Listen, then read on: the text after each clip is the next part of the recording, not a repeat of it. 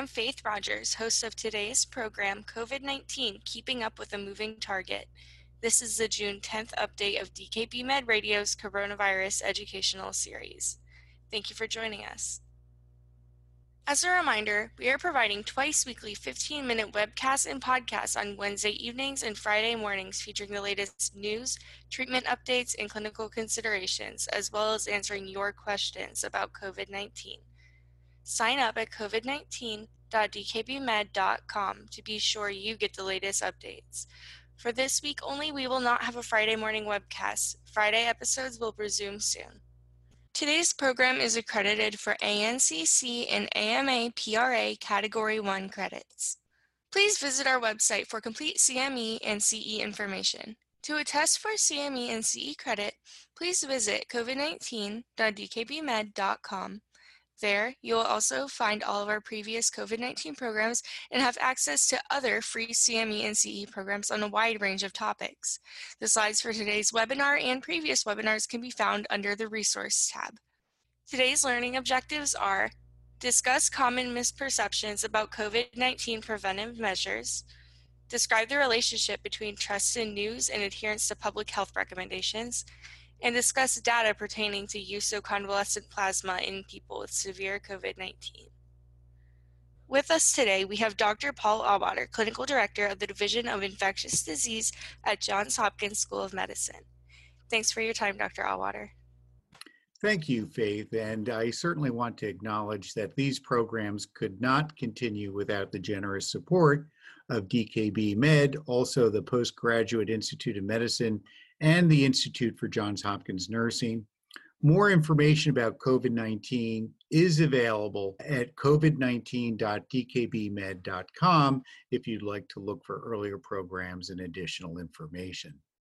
I'm showing the world map here because the WHO and many other countries are now acknowledging that although the rates in North America and Europe are declining in many areas, but not all, it's really elsewhere in the world that is causing the total number of cases to rise, with hotspots that at least we know, especially in Central and South America, especially Brazil, no doubt in African countries, although testing there is not as robust, and also Asia, for example, in India. I think this just speaks to the ongoing and inherently global nature of this pandemic, and especially as people loosen travel restrictions, I think internationally is going to remain certainly a question mark for many parts of the world for a long period of time yet. But I would like to just return to virus transmission. I can't emphasize that I think the public knowledge of how this virus is spread and best practices are probably insufficient. And I wanted to touch on information that we sort of know now, 6 months into the novel coronavirus pandemic. And then also, for example, how are people getting their information? So a recent review that was a systematic review and meta-analysis published in The Lancet by Chu and colleagues looked at what are going to be observational studies, but many of them, that reflected over 25,000 patients. Now, none of these were RCTs, but I don't think any of those would be terribly ethical at this point. And they came down to 3 findings that probably are all accounting for reducing that R0, reducing the rate of people infecting others, and that is with these 3 interventions. What they were able to describe is that by staying a meter apart, and probably even 2 meters would be better, it's clearly reduced risk. So you're not shoulder to shoulder with someone, speaking right in front of one another, and so on. And as certainly biologically plausible, the further you're removed, the more likely you have increased protection. The second is face mask use. Here also very similar 80+% reductions, stronger of course with the N95 masks, which have been in short supply even for healthcare workers, but even similar masks, including surgical masks. And then lastly, eye protection, also correlates with, again, about an 80% reduction in risk. So these three, especially if you're using them together, most of the time when you're in public, especially if you're indoors or enclosed spaces, are really to your best advantage. Now, some of this had to do with helping prevent what's called asymptomatic transmission. Sure, people that develop symptoms probably have the highest titers and are coughing and capable of spreading more virus, but there are estimates that up to 79% of people who are asymptomatically infected may be contributing to virus. And in the past couple of days, there have been a confusing statement by an WHO official from a small contact tracing study in China that perhaps asymptomatic transmission is not important. It was a small study. I think there's still a lot of controversy about how much aerosol droplet transmission versus asymptomatic transmission or fomite transmission are all contributing. And I think people have lots of opinions. It's clearly respiratory and to what degree. But this asymptomatic component, I think, unfortunately, gives people some credence that wearing masks are not important. So how do people sort of find out about news and misperceptions? For example, here are some things that you can just take a look at. And this is from the Shorenstein Center at Harvard, which did a large survey along with other universities and put together this information. If you just take a look at some of these questions about whether these practices help avoid COVID, you can see there's some significant misconceptions. A lot of this also was promulgated early on by false information that was circulated widely on social media and others. So this is not insubstantial. As you can see, in a way, interestingly, younger ages were a little more susceptible to this information than older ages, and perhaps that's due to social media intake.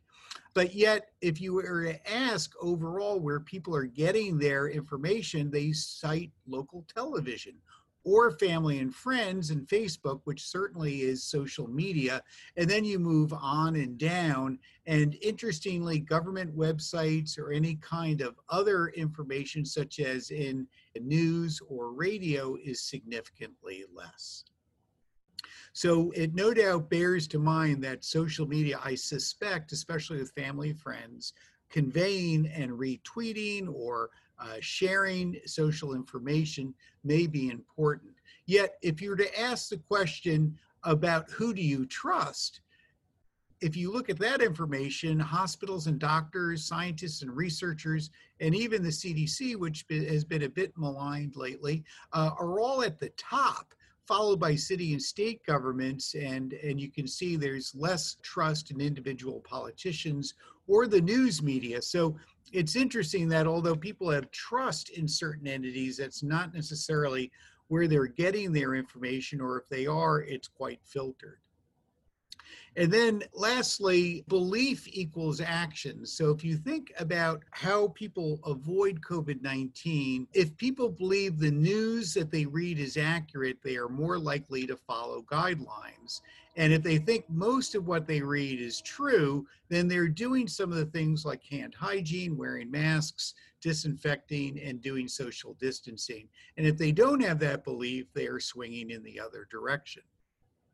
And so who is concerned, I think, especially with much attention recently to barriers and also increased rates of severity and rates of infection in COVID-19, non-whites are at higher risks. And it does show that I think the messages there are getting through and important, that people need to take care of themselves, as you can hear by these rates, and also some of the difficulties and concerns that are being voiced that I think are very important about concerns about receiving appropriate health care, especially to Blacks, Hispanic, and Latinos, as well as other underrepresented groups. So I think as transmission, I think it's important for all of us as health professionals to really model best practices, to wear masks out in public if we're at risk for being in closer contact, especially indoors. I think we do have to educate our patients, especially those at higher risk, to continuous social distancing and the hygiene and face mask practices. And I really hope you continue to work at getting people to do that. It's very difficult, I know, even in my own family. I would like to focus on two papers that came out for COVID therapeutics. So much information has been case series or early reports from China that's guided a lot of decision making. And we're just beginning to get some prospective trial information to help inform us. One of the high hopes is for convalescent plasma. And this is the first randomized trial, which was started in China in the early phases of the epidemic. Unfortunately, it had to end early because they really ran out of new cases to enroll. So they only had 103 patients. So this was an underpowered study, but it was certainly an at-risk population, older in age, 70 being the median. And they either needed to have severe COVID-19, meaning they were hypoxemic, or they were critically ill in the ICU. And it was convalescent plasma versus usual care. And just to be clear, usual care often meant that patients there were receiving protease inhibitors, hydroxychloroquine, steroids, traditional Chinese herbal medicines, and so on. This was a negative study because their primary endpoint was 28-day mortality looked at prospectively. It was underpowered. You can see there's wide confidence intervals, so it's hard to judge if the numbers that you see here are meaningful. Patients were often ill for a while before they were enrolled, but the plasma did seem to more readily convert people to no longer having viral carriage. And very few people had reactions. So it looked at of the group of 103 that the rates of serious reactions were quite small, at least looking towards a safety signal. Now, as I mentioned in panel A here, that it was a negative study because it was underpowered, we think, and we can't really say if plasma therapy is helpful. In a post hoc subgroup analysis, though, those people that were not ill enough to be in the ICU, but just on oxygen, looked like they improved, and at least in this post hoc analysis was statistically significant, meaning there is higher rates of improvement at 28 days. But if you look at people with ICU disease, so-called life-threatening disease, this was not the case, but also with lower numbers. So I think in conclusion, although a negative study, there is at least some glimmers that trials which are currently in progress in Europe, North America, and elsewhere that are also examining this therapy may prove to be useful, and we'll have to wait and see. The last paper to just mention is a preprint. This has not been yet subject to peer review. However, I thought I would bring this out for a couple of reasons. And this regards tocilizumab, the anti-interleukin 6 receptor inhibitor that had been proposed early on in China as part of their guidelines for COVID-19 treatment, mainly to focus on the so-called hyperinflammatory, or what some people call the cytokine release syndrome aspect of illness. And this was a phase 2 trial, very interesting to me, although it was over 1,200 patients. It was a single arm trial. And what that means is there is no placebo control arm of this prospective trial. And the investigators cited that the public demand for interventions was so strong that they felt they couldn't offer a placebo control, which many would argue is not the right approach regarding equipoise or even ethics. So, but at any rate, this is how the trial proceeded with either 1 or 2 infusions of the biologic. But because of delivery problems, many people had delays, and much like the other Chinese study, many were on concurrent therapies. And this just gives you a bit of a picture of the kinds of treatments, often significant, that patients received as well. Their validation cohort were just identified as those not receiving tocilizumab at the same centers. And interestingly, the validation group had a very similar rate of C-reactive protein elevations as an awfully crude surrogate that they were probably getting people in the inflammatory phases of illness. So in terms of efficacy, the 30-day intention to treat did look, compared to their validated cohort, their validated group, that the lethality rate in the treatment group was better than the validation group, whereas the 14-day did not look very similar. And the other thing they did is they looked at over 43,000 patients and their mortality rates as sort of a comparison to the null hypothesis in terms of impact, which show at 30 days, but not at 14. And so for the 43,000 patients with COVID-19, the 14-day mortality rate was 22, the 30-day was 27.6, and at least in the active arm, well, the only arm of this single center study, it was slightly less. Logistic regression analyses suggested the people that benefited most were those that got the tocilizumab before mechanical ventilation, sounding very similar to what happened with the convalescent plasma therapy. And at least these investigators thought there was only one death attributable to complications arising from the tocilizumab, and a small percent had some additional elevations in liver function tests. So I think there's an inability to make any firm conclusions from this, but it is a large study that followed the patients prospectively. I think the reason it's so hard is Italy had one of the highest death rates along with the UK worldwide. Also, obviously, as this study went on, people probably improved their care of COVID-19. So without a true comparison arm, I think it's awfully difficult to say that tocilizumab might be helpful. But you might be hearing this study cited or thinking about it when you're making your own decisions for treatments. So I thought it was important to communicate. Faith, do we have some questions this week? Thank you for those updates. We will now continue to the listener Q&A. Dr. Allwater, our first question. Can you comment on whether COVID-19 appears to be weakening as it mutates? Yeah, this has been brought to me by many patients, even physicians, because I think there have been some news reports and suggestions that this is the case. Actually, our own virologists at Hopkins have been looking at genetic sequences of this virus and finds that it's actually fairly stable.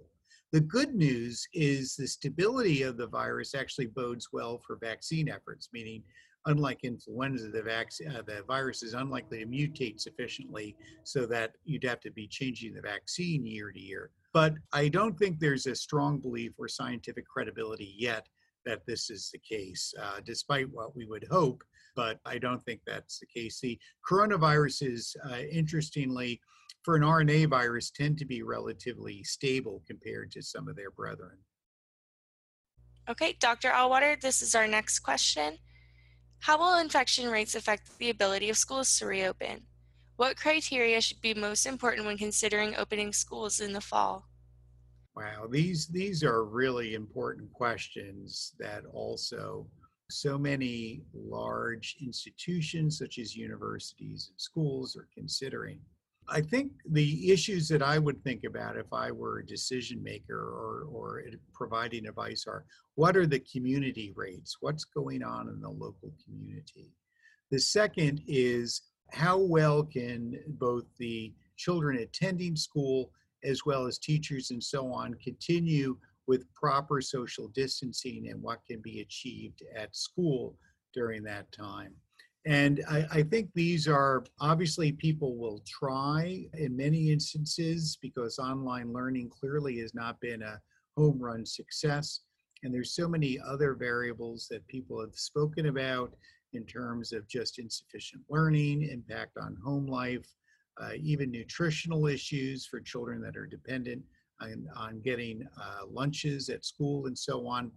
So these will require careful monitoring, and if things were to continue, I think you'd have to expect cases will occur. There would need to be contact tracing, frequent testing of staff and children when there are cases to try to decide, and even temporary closures. So I think we'll just have to see here, and some locations I think will be lucky, some less so. I don't think there will be any one model we can look to, and often these will need to be individualized, but I think the messaging and the conduct will need to be fairly clear and repeatedly emphasized.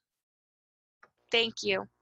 Our last learner question is, some reports suggest that blood type may be associated with risk of COVID-19 infection and disease severity, with type O blood being protective. Can you comment on this? Yeah, this is highly interesting. And there was an early report, retrospective from China that suggested if you had type A blood, that you were prone to more severe disease, and conversely protective if you had type O. So that was a clinical study. But recently there have been reports coming out of Germany that has done some human genome sequencing to try to look at what kind of host factors are responsible. And we all feel that there must be something in addition to some of the demographics regarding and risk factors regarding to comorbidities, because clearly some people sail through with minimal effects. Even an 85-year-old with congestive heart failure in a nursing home may be asymptomatic from infection. And why is that? So everyone placed a lot of emphasis on the viral receptor for coronavirus, ACE2, but these investigators from, I believe, Kiel, Germany, did not find any association with genetic variants in ACE2. What they did find, though, was again in blood, and suggested that those who had severe disease were more likely to have type A blood. And so that's when they looked at people that were on a ventilator and so on and so forth. Very interesting. Now, of course, they didn't sequence the whole genome, so it's not by any means clear that this is the only one, but that was one of the our early signals that type A, at least in this study, seemed to be a possible risk factor. Not too much you can do about that, but if you know you're type A, if you start developing symptoms, you may want to seek medical attention a little earlier. Why this is the case, I think, is unclear. And I think this is something we'll certainly be learning more about in future months. Thank you, Dr. Allwater. As a reminder, to claim CME or CE credit, please complete the evaluation at covid19.dkbmed.com and select today's activity. You'll receive your certificate immediately after. Any questions or issues, feel free to email us at the address listed. To submit questions, please send them to qa@dkbmed.com. That's Q as in question, A as in answer at dkbmed.com. Don't forget to access our resource center at covid19.dkbmed.com. You'll find a range of information, including the latest COVID-19 data and statistics, medical society guidelines, and resources in Spanish. To all of our listeners, please be aware that we will not have a Friday morning installation of our program this week as we prepare for upcoming program offerings. Again, thanks for joining us, and thank you for your dedication to your patients with COVID-19. Thank you, Dr. Allwater. Yeah, thank you, Faith. Thank you all for listening. Please stay safe, stay well, and please emphasize the right kind of protective measures for your patients, friends, and family.